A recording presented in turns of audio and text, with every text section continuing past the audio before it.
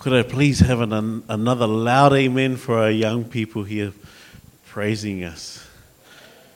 You know, it's so wonderful to have our young people up here worshiping and leading us in worship. It's a beautiful sight to see our young people serving the Lord. Would you say amen? Amen. Now, welcome all. Welcome, family. Thank you again for your prayers. Again for the safe travels of the wife when she was away, and also your prayers for our health. It's been one of the most times I've been sick, I think, throughout the year. We're only halfway through. So let's pray that no more sicknesses will come this year. But again, I want to say thank you for your prayers. Thank you for checking in on me and the family, and I really do appreciate this. But welcome, family. It's nice to see you. Repeat after me. It's nice to see you. To see you is nice. Okay, it really is, and so it's great to be here worshiping together.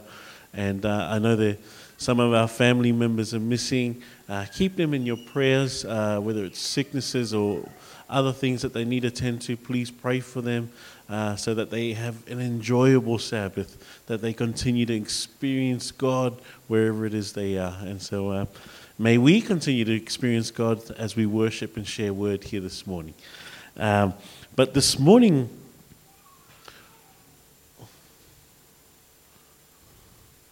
our title of our message this morning is God is Faithful. I mean, we often hear this phrase a lot of the times, that God is faithful. But do we know and experience that God is faithful? And I'm specifically talking about God. You know, oftentimes we hear of people who speak of God as He's a Father that's angry. He's a Father that will bring down judgment. He's a Father that, will rain down fire on those who disobey Him. But we often gloss or read over the fact that God has been patient with His people, that God is loving, that God is slow to anger. And you read that right through the Old Testament.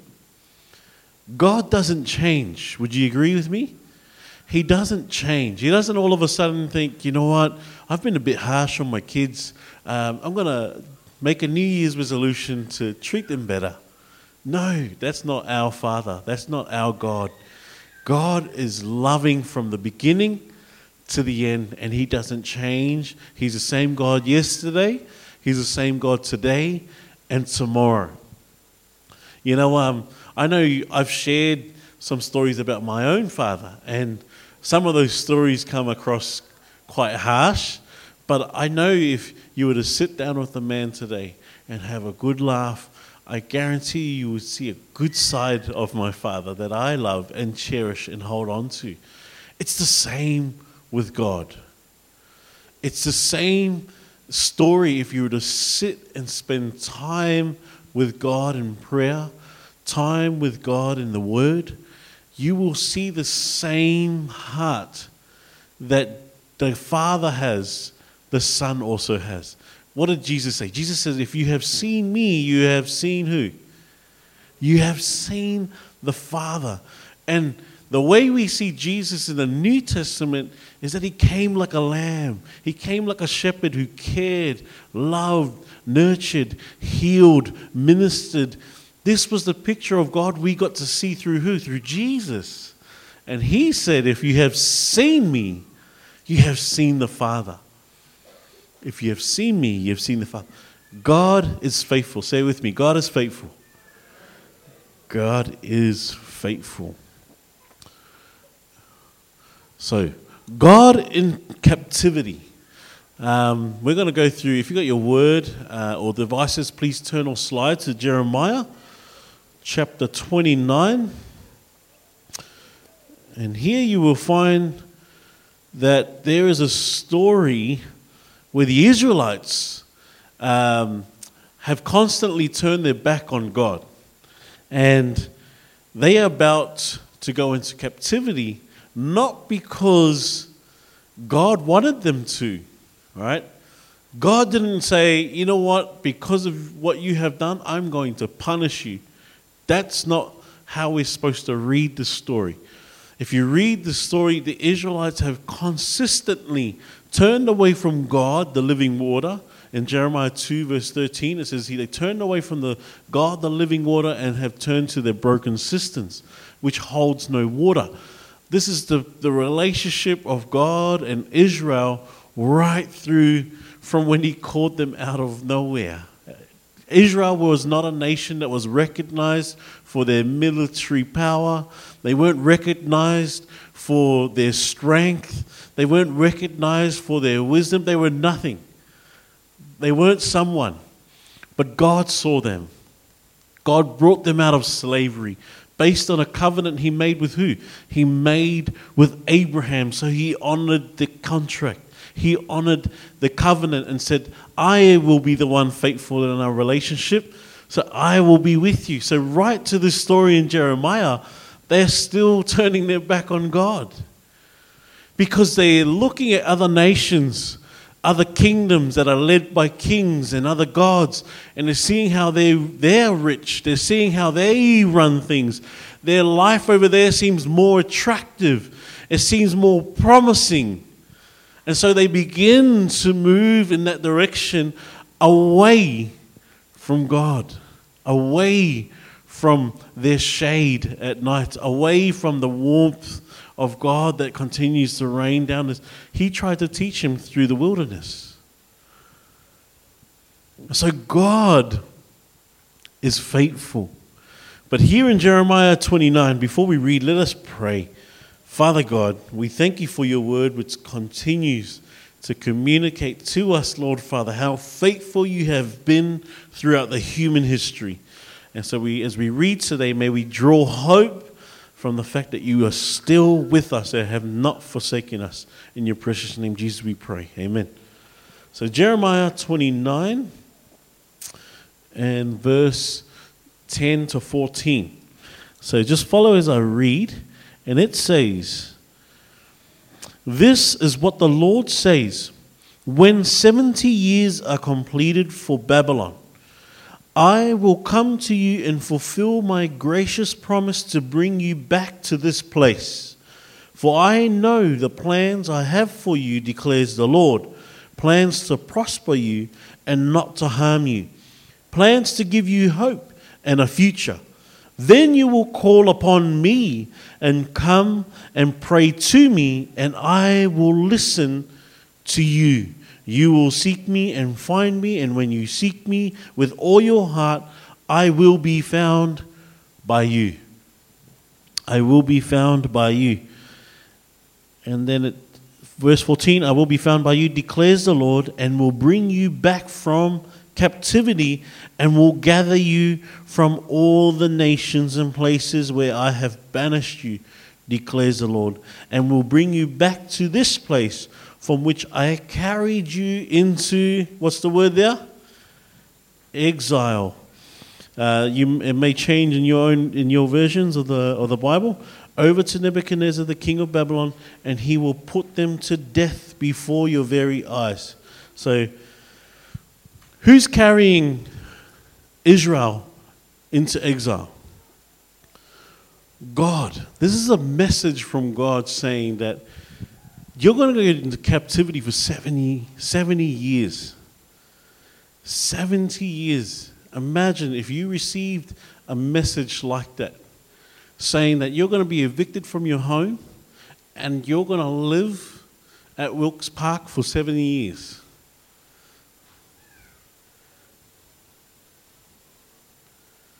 I don't know how to swallow that. I don't know how to take that in.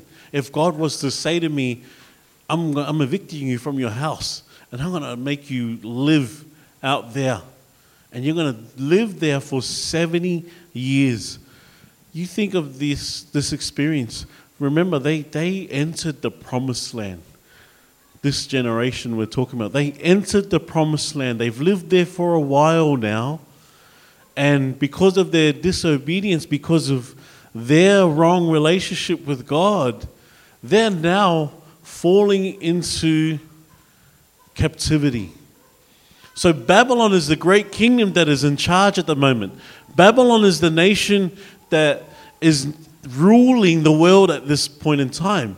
And so Babylon's coming to overthrow Israel. They're coming to conquer Israel. And here comes a message from God saying, you are going to be in captivity for 7 years, but that's okay, I will carry you. I'm not going to abandon you. I'm going to carry you into exile. Was it God's mistake? No. It was his children's mistake. But was God there to pick his children up? He was. And I know God's done that for us many times in our own experiences, in our own lives. I know if we were to reflect back and recount all the stories, all the experiences where we've made mistakes and God comes and he picks us up. We make a mistake, God comes and he says, I still love you. We make a mistake, God comes and says, no, you're still my child. We make a mistake, God comes and he holds our hand through it. He is always doing this. The only time we lose sight of that or lose that hearing of knowing that he is there with us is because we've turned right away from him. Times of struggle doesn't mean that God is absent. I'll say that again. Times of trials don't mean that God is absent. If anything, he is even more closer. He is even more nearer to you. That when you're going through those times, God is there. I promise you, because he has said in his word, he will never forsake you, nor forget you. He will be with you until the what? The end of age. So God carry his people into exile.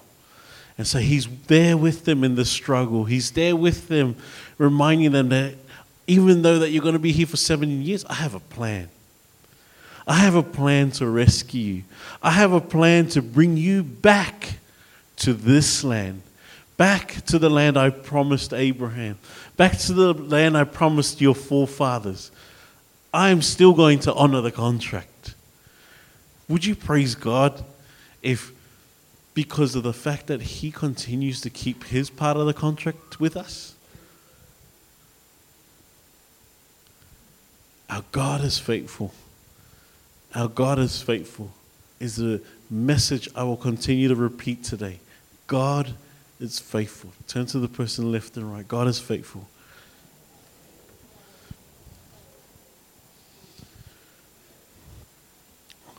So God in captivity. God's chosen. If you've got your Bibles, I want you to turn to Isaiah 45. Isaiah chapter 45. Now, Isaiah chapter 45, God gives a prophecy here. He tells the children of Israel in chapter 45 that I have anointed someone that is going to come and rescue you. So I'm going to read just the first 3 verses of chapter 45 in Isaiah. And it says, "This is what the Lord says to his anointed, to Cyrus, whose right hand I take hold to subdue nations before him, to strip kings of their armor, and to open doors before him, so that the gates will not be shut. I will go before you, and I will level the mountains. I will break down gates of bronze and cut through bars of iron. I will give you the treasures of darkness, riches stored in secret places, so that you may know that I am the Lord, the God of Israel, who summons you by name." He's talking about a guy named Cyrus. Cyrus isn't even born yet. And God is giving this message to Israel. There, I have an anointed one by the name of Cyrus. Cyrus doesn't come 150 years later. 150 years later from when this book was written in Isaiah. So the book of Isaiah here was written about 740 to 700 BC. 150 years later, this man didn't come, he finally came about, but God promised that a man by the name of Cyrus. Now, you have to be crazy to predict something like that. Like, I wouldn't stand here and say, it's, 10 years from now, you're going to get a pastor by the name of, let's go with John, by the name of John, and he's going to come and baptize you by the 10,000s. I can't do that. That's just me just throwing out a prediction, but I don't know if it's going to come true. But God says to his people that 150 years from now, a man, and he makes it specific. He says, a man by the name of Cyrus, whom I have anointed, will come to rescue you, will come to free you from your bondage, from your captivity, from your struggle. And so 150 years later, Cyrus the Great, I can't see that. There you go. Cyrus the Great was born between 590 and 580 BC. Now, what a prediction. Let me tell you a bit about Cyrus. The king and queen at the time, she was having visions about this baby they were about to bring into this world. Now, the vision was that when she was to give birth, the vision was that water was coming out of her and it would spread out. And she thought this meant that, it's going to be prosperous, it's going to be an awesome time. And so they begin to get really excited for this birth.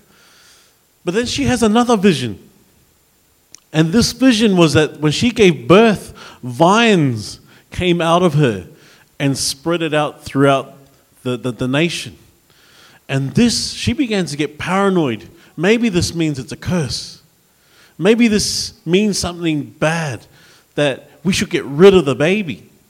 And so when she gives birth to this baby, she gives it to one of her servants to go and kill.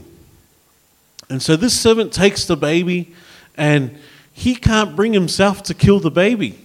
And so he calls a farmer, and he says, you go and get rid of this baby. You go and kill the baby. But the farmer doesn't kill the baby. He tends to the baby. He cares for the baby. Anyways, after a few years later, this baby now of age is now running around with other kids. And this is a true story. And this boy is playing with other kids. They're playing law. They're playing law in the courtyard. And one noble kid walks along and decides to be, the one in charge. And he starts whipping one of the other kids that they're playing with. And along comes this boy that was said that they had to kill him. They had to get rid of him. He comes along. Now, he was of royalty, remember. He was born of royal blood. And so you can take the boy out of royal blood and he will still act royal. And so the story has it that this boy grabbed the whip from the noble kid and started whipping the noble kid for whipping this other child.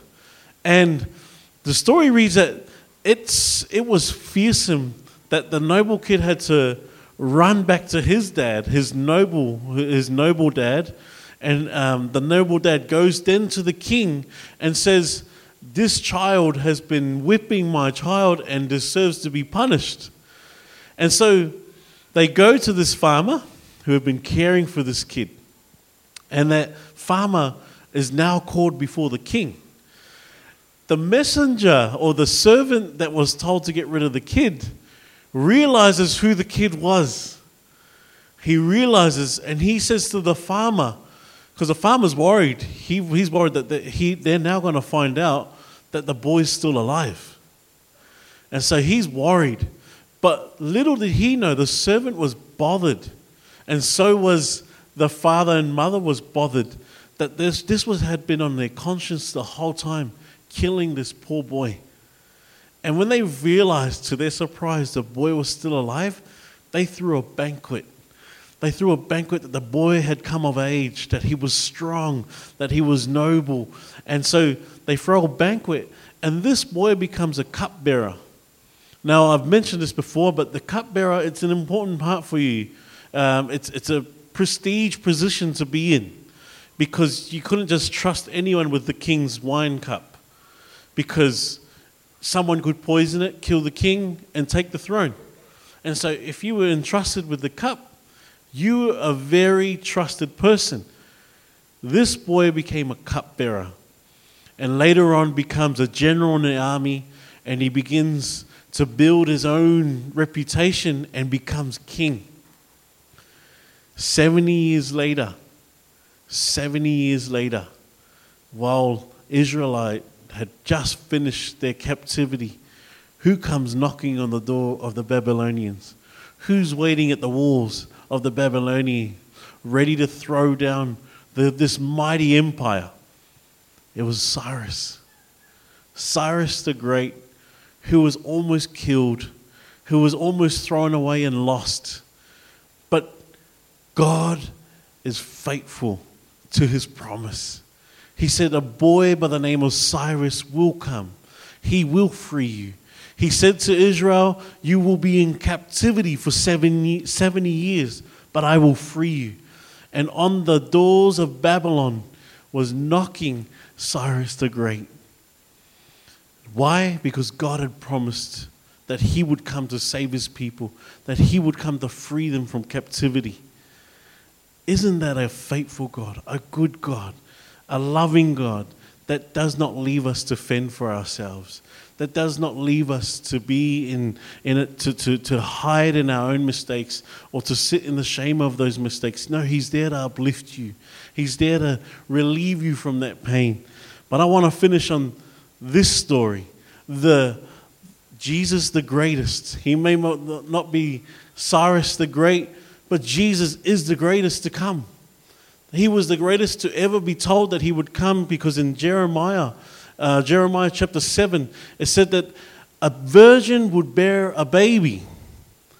God predicted that there would come a hero that would save us from our captivity of sin. And he came. He came as a fragile baby. He was born in a manger. He had armies and politics and people who wanted to kill this baby, but God protected him. God saved him, preserved him. For why? For what reason? Because he had to die on the cross for you and I. And had he not died on the cross for you and I, we would not be free today. We would not have the chance to be able to have salvation through who? Through Jesus Christ. Why? Because God made a promise. Because God is faithful.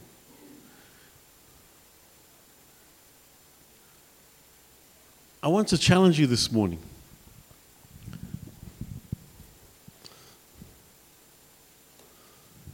That I know because I've been visiting some of you, I know there are some things that you carry. There are some things that you've been holding on for a long time.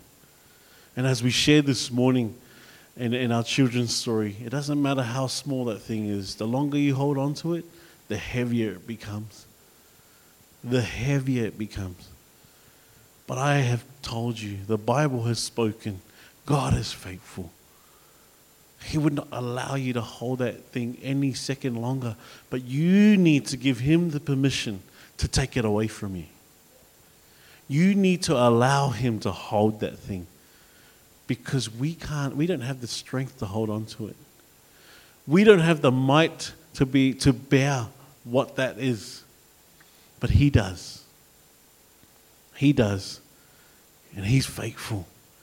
He's already prophesied of a time when Jesus will return. God has not failed on any of the promises he has given us. So he's given us a promise that he will come back. His son will come back to receive us, to free us finally of the physical fragility that we face here today, the powers that press against us, the demons and the fallen angels that come against us. He has promised He will come to free us of all of that. Of all of that. But my challenge is that you continue to accept Jesus today. And if that is you, please stand with me. If that is you today, and you want to accept the faithful God in your life, so that He continue to hold the things you can't hold, that He can continue to speak the promises He has for you, over you, and fulfill those promises, please stand if that is you today. God is faithful. God is faithful. And yes, we will come and face times where we don't want to face Him. We don't want to talk to Him. We don't want to give Him what we're holding on to because it's too hard or we're too ashamed to show Him. You're not going to surprise God. He wants to take that very thing from you. He wants to be your priority. He wants you to be in a relationship with Him. So praise God. Let us bow our heads. Father God, we thank You that You are a God that is faithful, that You continue to honor the contract that You made with us, Lord Father. And at times we have broken those promises. We have broken those contracts, but You don't hold it against us. You don't accuse us of not keeping up on our end of the bargain. But we are thankful and grateful that You are a Father that will honor that contract, that You are a Father that will keep Your promises, that You are a Father of love. And so we thank You, Father, that through and through and through again, Lord Father, throughout history, throughout the Bible, throughout Your word, Lord Father, You have shown us how You have always been faithful. And so I pray that everyone here, Lord Father, may continue to experience this. If they're holding on to things, Lord Father, that may seem little, I pray they surrender it now. Don't let it burden them any longer, Lord Father. I pray that they release that thing to You so that they can fully experience the blessing You have prepared for them. And so I pray that You bless their families, bless their marriages, their kids, Lord Father, and bless everyone that comes into contact with them so that they may know You are God. In Your precious name, Jesus, we pray. Amen.